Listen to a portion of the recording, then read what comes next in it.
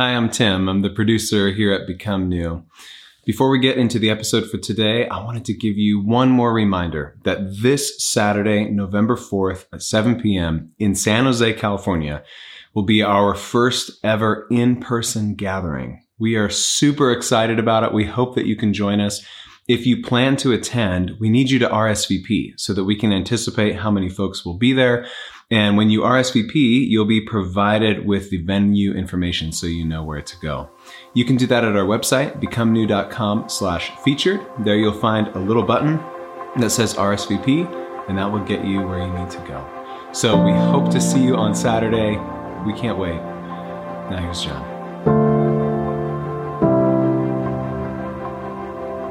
We live in a hurting world. We have all been hurt, and we all inflict hurt. Hurt is natural, forgiveness is supernatural. And so we're on a journey to forgive. And I want to talk to you today about maybe the hardest piece of forgiveness that you will have to do. I know for me, this is one of the hardest people that I have to forgive, and that's me. When I think about things that I have done, for me, it's especially when it comes to being a parent, ways that I have handled anger, ways that I didn't show courage or love, very concrete things that I have said, or when I wasn't present and that I did not say. And then also as a pastor at a church, it's very hard to live with those things and not be overwhelmed with a sense of shame or remorse. And I know I love so many of you, and I know how crippling that voice is that comes sometimes at 2 or 3 in the morning of what you have done wrong, that feels like this crushing weight that you can never forgive. Lou Smedes, so this is what we're going to do, and today may be your day. Lou Smedes writes this in his book on forgiveness. He's got a chapter just called Forgiving Ourselves. Do you dare release the person you are today from the shadow of the wrong you did yesterday? Do you dare forgive yourself? And I think that it may be a reflection of how hard it is for us to forgive ourselves that the Bible uses so many different images to talk about the fact that God forgives us. 1 John 1:9 is a verse you might want to just hang on to today. If we confess our sins, He is faithful and just to forgive us our sins. So that's one picture of forgiving. And to cleanse us from all unrighteousness. So that's another image, to be cleaned, because there's something inside us that feels stained. Or from the Day of the Atonement, the picture of covering our sin, like the blood that is sprinkled over the mercy seat to cover it. Or that wonderful book from Micah, verse from Micah that I remember in this setting, that God has hurled our sins into the sea. The sea in the ancient world was the abyss, the place of chaos, the place of uncreation. It's like our sin, through the grace of God, is being uncreated. Or in Isaiah 53, where it talks about, with His stripes we are healed. He heals us from our sin. Or He nails our sin to the cross. Or He does not charge it against us. That word indictment is a big word in our days. Pardon is another one that we think about, that He has pardoned us. But especially I want you to think about this one. Paul says to the church at Rome, therefore there is now no condemnation. And if you struggle with self-forgiveness, I almost guarantee that I know for me, what I struggle with is self-condemnation.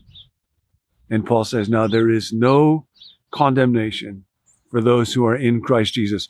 In the Gospel of John chapter 3, verse 17, it says, for God did not send His Son into the world to condemn the world. And it's very important to distinguish between self-reproach or regret, pain over the wrong thing that I have done. It's not bad. Actually, people who cannot experience self-reproach, pain over what they've done wrong, are psychopaths. So it's good that you're not a psychopath. Pain over what you have done is a very good thing. Self-condemnation is something else.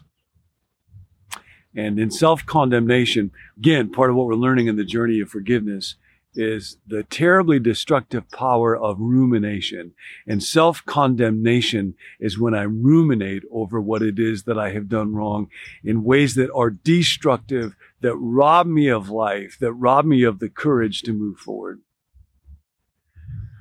One of the contrasts in the New Testament that you might want to think about are two people who did great wrongs and suffered great self-reproach, Peter and Judas. And we're told after Peter denied Jesus 3 times, he heard a cock crow, and he remembered Jesus said, by the time the rooster crows in the morning 3 times, you will have denied me. And he wept bitterly. He repented. He felt great pain. And it would take a great deal of courage for Peter to move forward with his life and receive forgiveness from Jesus and be able to forgive himself. I think those are closely related. I receive God's forgiveness and forgive myself. I cease to self-condemn.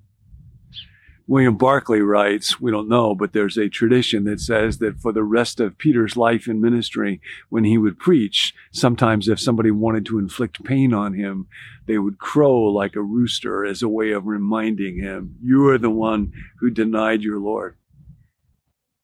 And I expect Peter, every time he heard that sound, he remembered again, and there would be pain. But see, that pain can have a purpose. In self-forgiveness and forgiving myself, it's not that I never experience self-reproach. It is that I am not overwhelmed by self-reproach. I am not controlled or in the grip of self-reproach anymore.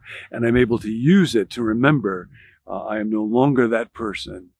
And I can actually live in the humility of knowing I'm one whose sins have been forgiven, and I can help other people experience that. Now, the contrast here is the character of Judas. And Judas also let Jesus down. He betrayed Jesus. We're told in Matthew 27 that when Jesus was headed to the cross, when Judas realized what he had done, he repented. And he returned the silver to the religious leaders. And he said, I have sinned by betraying innocent blood. But then he hanged himself. And despair ultimately triumphed in his life. And he did not have the courage to go forward. It is kind of remarkable to think if Judas took the pain that he experienced as somebody who had betrayed Jesus, if he could have brought that to Jesus, if he could have brought that to God and moved forward and been reconciled with his other disciples the way that Peter was. What an amazing triumph of grace that might have been. But he did not. And it's generally understood, like if you ever read Dante, the Divine Comedy, Judas as a traitor is in the lowest level of hell. You should know there is a minority opinion on this. My old Greek professor, Jerry Hawthorne, used to say, because the New Testament uses a quite specific word for repenting or changing one's mind of Judas, that it's possible, Jerry would say, that Judas recognized what he had done wrong and did repent of it. And although ending his life was not the best way to express it, Jerry thinks that old Judas himself ended up being forgiven by God. So now, this may be your day if you have been living with self-condemnation. There is now, therefore, no condemnation for those who are in Christ Jesus. So, what do we do to go about forgiving ourselves? Well, for one thing, timing is real important. And just like when somebody hurts me real deeply, I can't just glibly say it's all over. I have to recognize there's the decision to forgive, but then emotional forgiveness, and there's a journey there. I have to do that with myself as well. It is a journey. If you've ever seen the movie Shawshank Redemption, after many, many years in prison, they ask Red, are you rehabilitated? And he says, I don't think I know what that word means. And the guy who's interviewing him says, well, it means you've paid your debt to your society. He says, I know what you think it means, Sonny, but to me, it's just a politician's word. What do you really want to know? Am I sorry for what I did? Are you? Not a day goes by that I don't regret what I've done. Not because I'm in here, not because you think I should. When I think of the way that I was, the stupid young man who committed that terrible crime, I want to talk to him, talk sense to him. And you realize what has happened to Red over a period of time as he has been in that place is he is no longer the same person that he was who committed that terrible crime. We've talked before about Crime and Punishment. The central character, Raskolnikov, who goes on a long journey, commits this terrible crime of murdering an old woman, a pawnbroker, and at first doesn't want to feel guilty and eventually does. How it happens, he does not know, but finally, after many, many years, he is able to receive grace from God, and he is no longer the same person who has done that. Now, part of what it means is I have to be really honest about what I have done. Self-forgiveness without repentance would not be a good thing, would just be kind of a charade. And I cannot forgive myself for the person that I am. As a person, sometimes we want to do that. I'm not pretty enough or smart enough or successful enough. Well, there I need to be accepted. Forgiveness must be for this. I yelled at my child. I lied. I betrayed. I was unfaithful to my spouse. I killed somebody. I stole this. That can be forgiven. And then I make a decision to forgive myself, and I make a decision, a commitment. I will no longer live in rumination over what I have done wrong. And when that memory comes again and it haunts me, I'll recognize the pain is there. My primary goal is not to avoid that pain anymore, but I will not ruminate over it. I will remember, if we confess our sins, he is faithful and just to forgive. And then here's kind of the capstone of it. I will love. I will use the memory of both my wrongdoing and the fact that God forgives me. Again, part of what I can feel like is, if what I did wasn't so bad, if I can find some way to justify it or excuse it, then it would be okay. No. I need forgiveness. What I have done is inexcusable, but it is not unforgivable. What you have done is not unforgivable. And there is that wonderful story in Luke chapter 7 where there is a certain woman in a town. She is a sinner, and she shows up at the banquet because she knows Jesus is a forgiver. And she weeps and she cleanses Jesus' feet with her tears and dries them with her hair. And the Pharisee who is there is quite upset about this, as Jesus shouldn't touch her. Jesus tells him a little story. Guy has two people that are in debt to him. He forgives a little debt, 50 denarii, and then forgives a big debt, 500. Which one will love him more? The Pharisee that says, the one that is forgiven more. And Jesus says yes, and then he turns to this woman. Her sins, though they are many, that's the phrase. Her sins, though they are many, are forgiven. My sins, though they are many, though they are deep, your sins are forgiven. And the way that we put this into practice is actually by love. We take our wounds and his forgiveness and we turn them into love. So today, give the gift of love. No more condemnation. Find one person that you can love today and do it in an extravagant way. Forgive us our debts as we forgive.